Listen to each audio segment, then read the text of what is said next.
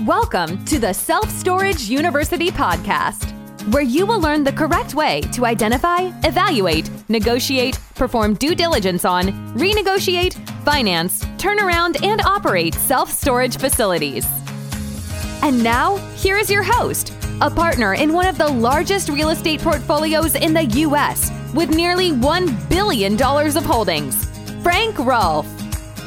I have a large collection of self-storage investing books, and they're all terrible. This is Frank Rolfe, the Self-Storage University podcast. And yes, like many people, over the years I've amassed just about every written work there is on the self-storage industry and couldn't be more disappointed in them. So what's wrong with most self-storage books? Well, the first problem is they're not specific. I have one here in my hand, and if you look through it, it spends roughly about 3 to 4 pages on each topic about a self-storage facility. That's not nearly enough. It talks about how to rent a unit in 3 pages. I think 3 pages would be hardly even the beginnings of your employee handbook on what to do when a customer walks in the door. They're always short. Self-storage books are always tiny. They're typically 80 pages, 100 pages with really, really big type. So the first problem I have with them is they're just not enough information. It's just lacking hugely when it comes to content. The next problem is they're typically not truthful. They don't really tell you what's going to happen. In fact, it looks like most of it is distilled out of just things that have been captured on Google from other sites. So it would appear that anyone who buys a self-storage is going to make money. Completely untrue. It would appear that it doesn't matter where you build the self-storage, the customers will flock in the door. Not true whatsoever. So really, there isn't a whole lot of truth to them. It makes me wonder, in fact, if the people who write them typically have even ever owned real estate property. Finally, they almost always have a hook in them.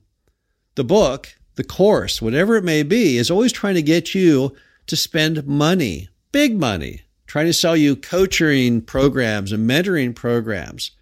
Some of these RV books even suggest that the author of the book will help you find and buy and partner with you on your self-storage facility item. And that's just not what you want to have happening. You want the person who is writing that guide, that book, not to be trying to sell you something. That makes it just into a TV infomercial. It then crosses the line from something that's actually legitimate and fact-based and educational to something that's a promotional tool to try and make an extra buck. So why are most of these self-storage books that way? Well, I think one big problem you have is the self-storage industry is fairly young. So it's the youngest of all real estate sectors, only been around since the 60s and the 70s, and there's many people in the business who just haven't been in it very long. So maybe they themselves don't really know the answers yet to what you're supposed to do. Another problem is it just looks so simple. A building with a roll-up door, typically orange if you look at the photographs, with a lock on it, and you sell that space, you rent that space, and the customer puts the stuff in there, and they go in and get it wherever they want. Sounds simple enough, right? But of course, it's not really that simple. The problem is that most of the books out there and the courses out there, what they're not really telling you about is the constant timely information you need of how things really work, what you need to look into buying, and what you need to avoid. For example, you probably have noticed recently all the ads on TV about these pods. They'll bring them to your door. You put stuff in them, and then they take them away. What do you think that's going to do to urban self-storage facilities? How do you compete with that? People love door-to-door service. Who is going to want to go and take their stuff down themselves physically to some locker when they'll bring the thing out and put it in your driveway and you put the stuff in, they'll pick it up. No muss, no fuss. The answer, most people would want that. And the problem is if those pods, if that type of business then prevails, what does it do with regular self-storage? It renders your locations worthless. The people don't, if you bring it to the door, they don't care where it goes. You can go to a warehouse in the middle of nowhere. No signage, no highway exposure, nothing. So there's all kinds of risks to the urban part of the industry. Just look what's going on right now with what they call the Great Reshuffling, people leaving cities and moving out into the countryside, into suburbs and the exurbs. That's going to do terrible things to self-storage demand in those urban markets. Surely they're going to see lower occupancy. And what happens when you have lower occupancy? You end up with a pricing war, a bidding war between all the various storage owners, all trying to get their best share of the market. So you see declining prices, all kinds of move-in specials, revenues decline. Where is the action going forward?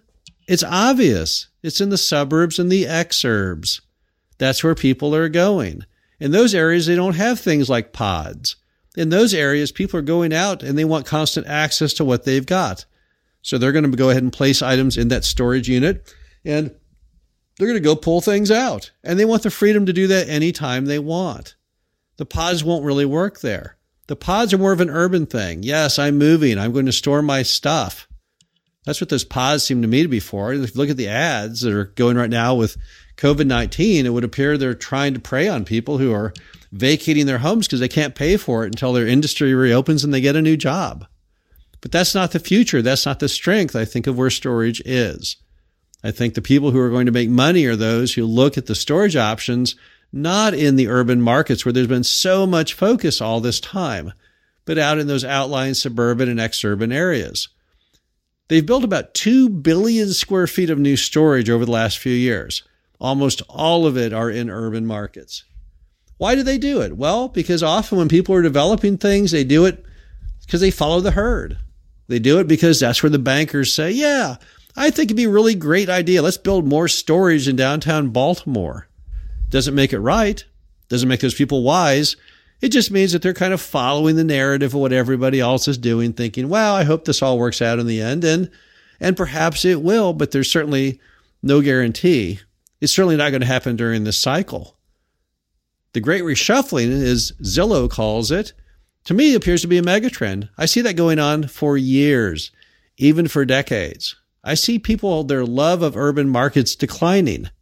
I don't know when that will come back or when it will be rekindled. Part of it is just millennials saying, hey, I'm ready to start a family. I want to move out and have my own house with my own yard so I can have a dog. I don't want to be in this really tight urban environment. So a lot of it is natural. And then a lot of it has been caused by COVID-19. The fact that people can't get the same things out of the city living as they thought they could in the past.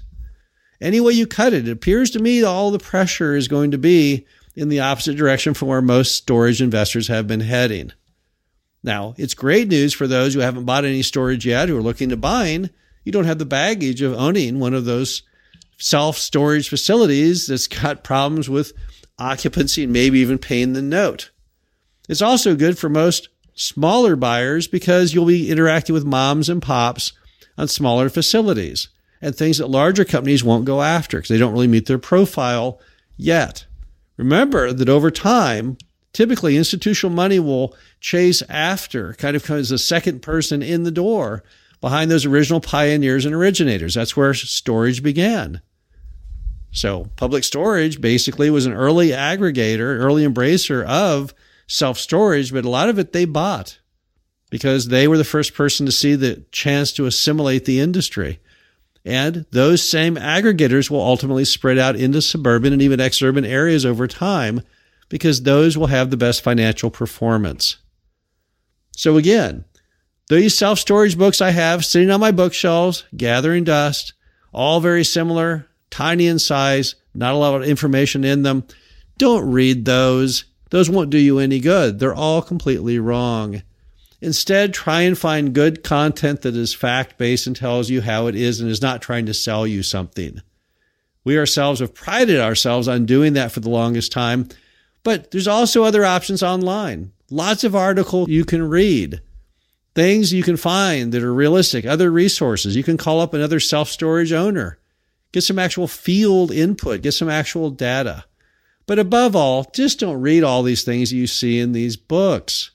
They're not of any value. They're interesting. You can get some good ideas out of some of them, perhaps.